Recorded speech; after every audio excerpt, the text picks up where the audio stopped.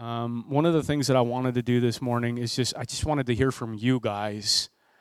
So what I'm going to do is I'm just going to read some verses to you out of John 10, and then I'm just going to ask you one very specific question. And if you feel comfortable, and I'd love to call on you guys one at a time, and you can stand up wherever you're at. And if if it's shaking you enough to even talk, you can stay seated. It's fine.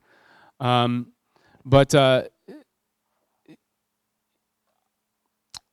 I'm going to ask you to just share. I'm just going to ask you to share. I'm just going to ask you to share with me here for a minute. Let me read these verses first, okay? It's in John 10, starting in verse 11. It says this. These are the words of Jesus.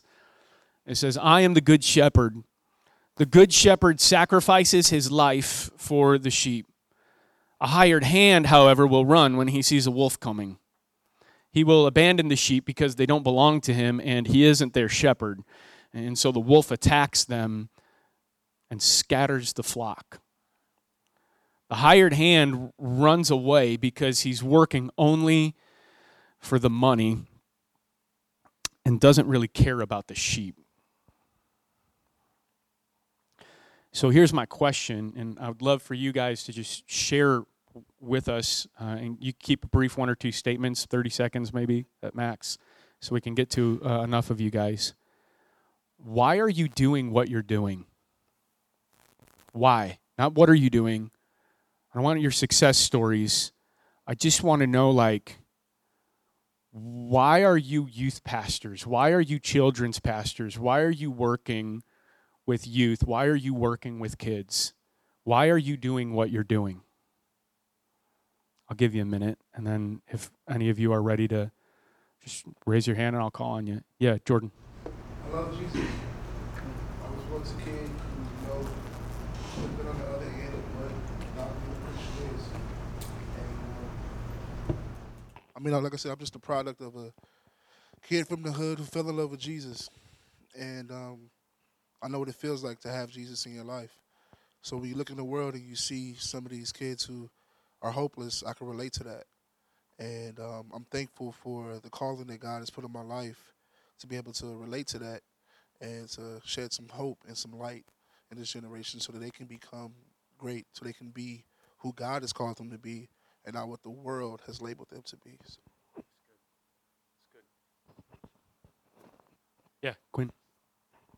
I kind of copy what he says. I grew up, on the rough side of the area. I was adopted, family, super broken. Um, Dad was an alcoholic, mom was a crack addict, sister didn't care, brother was a felon, things like that. So it left me kind of questioning. And when I was a part of a youth group, that was the first time I felt family. Um, Leaders pouring into my life, telling me you can change the world, you can do this. And I questioned and doubted a lot. But when I had that experience with Christ at camp or things like that, like I remember my counselors, things like that, just pouring into my life, I didn't want to leave, and the church that I'm at now poured so much into me. Like all I can do is give back to those students. Being in the position that I'm in, seeing those, it's a make it or break it point. And that was the time of my life in junior high where I just wanted to give up in life. I wanted to give up, but it took, one leader to step in and just be like, take me under his arm and just love me.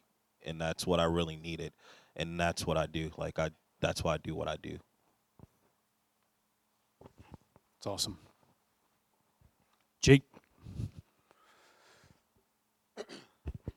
I just spent the better part of my life chasing what the world tells you to chase and do what the world wants you to do and conform to the world. And once I finally tasted Jesus and what he offers, when I really tasted it, I knew that is the thing that was always missing. And with eternity on the line, that's just, I want to point kids that direction. Kind of the whole, don't do as I did, but do as I say kind of a thing.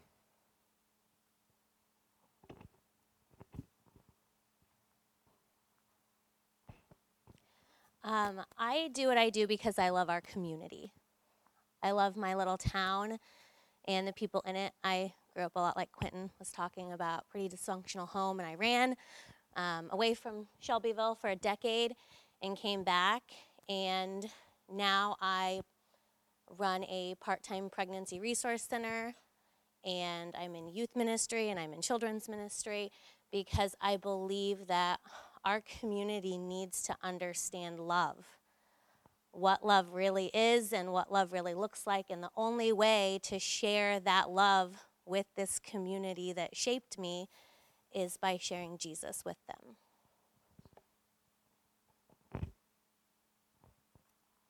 Russell? When when I was in high school, I was following the Lord. No one in my family does. But there was a moment where God told me that you have to do this. And I prayed for a woman that she was in a nursing home, couldn't walk, gave up on life, and she said, I quit. And I said, can I pray? And God said, pray and see what I can do. So I did. She grabbed me by the shirt and said, what are you doing when you get out of high school? And I said, oh, I joined the military, but somebody's told me before that I should be a pastor. And she said, you have to do it. I'm here because God told me to. That's it. That's the only reason.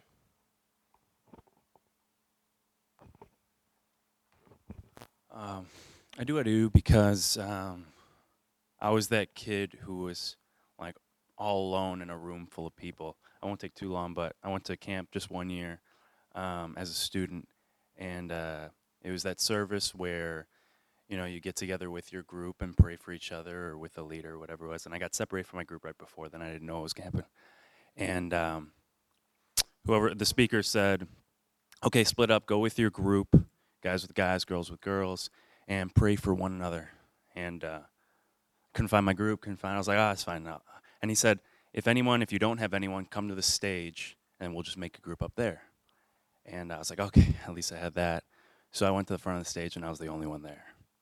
And as an extrovert, you know, I realized that there are so many, you know, even an extrovert, you can be stuck in those times and stuck in those places and feel alone in those rooms. So I do what I do because I know that there are so many students who live in a different skin and try to put on different faces and different masks. And you know, we preach community so much and we preach togetherness so much. So it's just that important to see these students and see every single one, not just the go-getters, not just the frontliners, not just, you know, the athletes or the, you know, the this or that, the top dogs, but every single one who may be living in those times.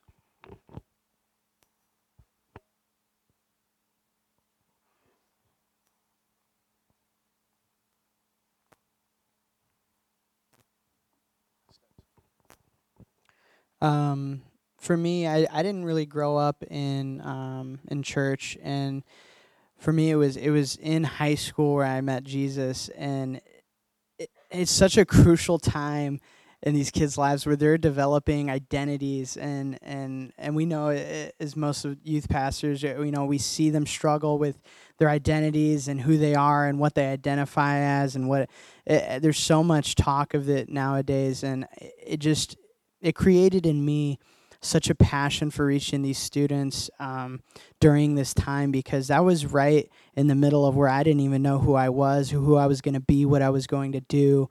And I was just lost, and I was walking in a fog. And in the moment that Jesus came into my life, clarity clarity came to my mind, and I didn't know where I was going necessarily, but every step of the way was revealed to me, and it was by leaders and people investing in me, as some of us have said already. And for me, it's just that passion to take them to that next step, whatever it is. I don't need to take them 2-3 miles down the road. I just need to take them that next step forward, and so that's really what my passion is, just for youth. Let's just do 2 or 3 more. Got them. Eric, I want to hear from some kids pastors too. God called me to do it.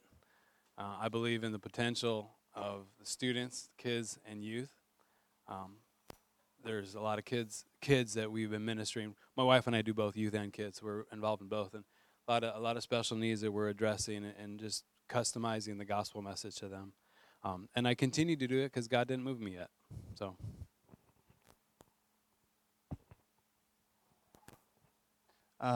I do what I do because when I was in 3rd grade, I got baptized, and that set my life on a road for God. Through junior high and high school, I didn't know God. I didn't go to church. My family didn't go to church. But I knew God set me aside at that point in my life. And so through that, and when I graduated high school, right around that time, that's when I found Christ, and that's when I found that relationship when my parents separated. And so through that, I knew God set that point is a fixed point in my life, that I knew God ordained my life for ministry. And that was in 3rd grade when I was baptized. And so that's why I do ministry, because in 3rd grade, God called me.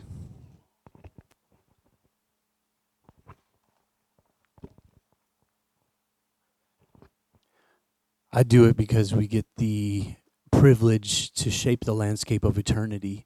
And one day we're going to stand before God, and he's going to say, well done and good and faithful servant. And if he says that to you, it's not because you got compensated here on this earth or things were comfortable or everything went smoothly.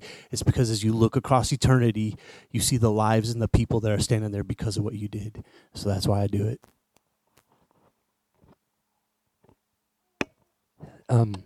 Just to echo that thought, just because eternity does matter. I remember having to cross the point as a leader and saying that heaven was not just a theology, but a reality I believed in, because we had already started in youth ministry, and I'd come from a broken home, so youth ministry meant a lot to me. But I remember in a season, one of the students that we'd spent the most time with, he was like my first spiritual son, died in a drowning accident.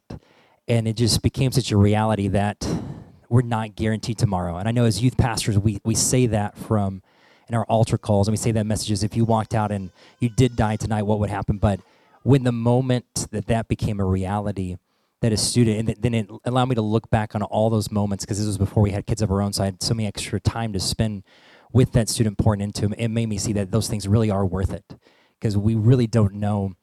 We live in a day and age where we feel like people are guaranteed tomorrow, especially young people, and it just become a reality, and that shaped me of why we do what we do, is because it truly is that the chance that some of those students could go and meet Jesus before we expect. And so just that shaped my heart so much that to impact them for eternity. Thank you, Ashton. Ethan. This will be our last one. Kind of to echo what Ashton said, when I was a senior in high school, one of my teammates that I played ball with was killed in a motorcycle accident. And my best friend tried to commit suicide. And growing up, I grew up as a pastor's kid, small church, loved it, but it was more of a social club to me. You know, just kind of tucked away. You go to church, you go to camp, you do everything. Knew I was called into ministry, but even honestly being a pastor's kid at that point, it was just, hey, just show up and be good enough, and you get to stay a while kind of deal. And it changes your perspective, and I realize that complacent Christians don't change anything. They're just stats. They're just ones that show up that say that they have a relationship, and that changed my relationship. And I do what I do because God called me, and I refuse to let the next generation be the complacent Christians. There's too much brokenness. There's too much darkness. There's too much pain for them not to know what Jesus did, and that's why I do what I do. So good. Man, as I hear your whys, it just really encourages me. Here's the reason that I was asking this, and I would encourage each and every single one of you that are in this room at some point to journal your why. Write it down, put it somewhere, enshrine it, like hang it in your office. Put it in your Bible. Hang it up on a mirror at home. I think it's so important to revisit your why as often as possible. Let me just read this verse to you again. I am the good shepherd. The good shepherd sacrifices his life for the sheep, but a hired hand will run when he sees a wolf coming. He will abandon the sheep because they don't belong to him, and he isn't their shepherd. And so the wolf attacks them and scatters the flock. The hired hand runs away because he's working only for the money and doesn't really care about the sheep. The reason that I have you all thinking about your why today is because knowing your why will separate you from being a good shepherd and a hired hand. In those moments when you're like, you're just getting your head kicked in. It's so important to remember the why. It's so important to return to that Sea of Galilee moment where Jesus called you, where Jesus set you apart, where Jesus puts you on mission. Because as youth pastors and as kids pastors, there are just going to be moments where you are going to encounter a very difficult season. Are you going to be a good shepherd or are you going to be a hired hand? What are you going to do when the wolves from within and the wolves from without, like Paul was talking about, come? What's going to be your response? I think it's so important for us to remember our why. I think it's so important for us to continue to remember our why in youth ministry and in kids ministry. And I'll even take this to another level. I want us to all think about our why, and I want us to say it out loud, and I want us to get in the habit of sharing our why with each other so that when we get in community, we start encouraging each other's whys just as much as we're willing to encourage each other's whats. What do you got going on? What are you doing? Well, my youth ministry did this, and then we instantly go to the Instagram stuff, right? But if we can encourage each other's whys, it just touches something deeper. Man, I see that calling in you. I never knew that about you. I never knew that about you, Quentin. I never knew that about you, Jordan. I never knew that about you, Ethan. I didn't know that that's the source of your passion. And then we encourage that passion, and we point people back to those moments where they were called, where they were set apart, and it reminds us that we can continue to go on, that we can continue to move on. I've had so many moments in my ministry where I've had to come back to my why. Because what was going on was a dumpster fire. Right? Like, if I have one more person in the church come up and tell me that I'm going to make a great real pastor one day. So when are you going to do real ministry?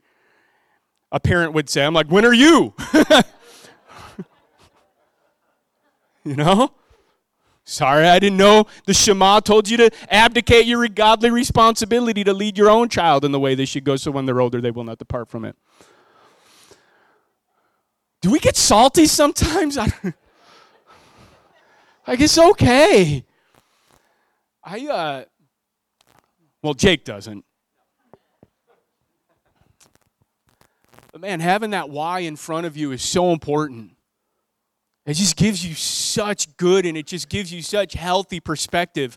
Why? Because we're not citizens of this earth. You know, in C.S. Lewis's book, I think is it The Weight of Glory? Yeah, it's The Weight of Glory. This is where his unbelievable quote, where he says, you know, we're too easily pleased. We're just too easily satisfied.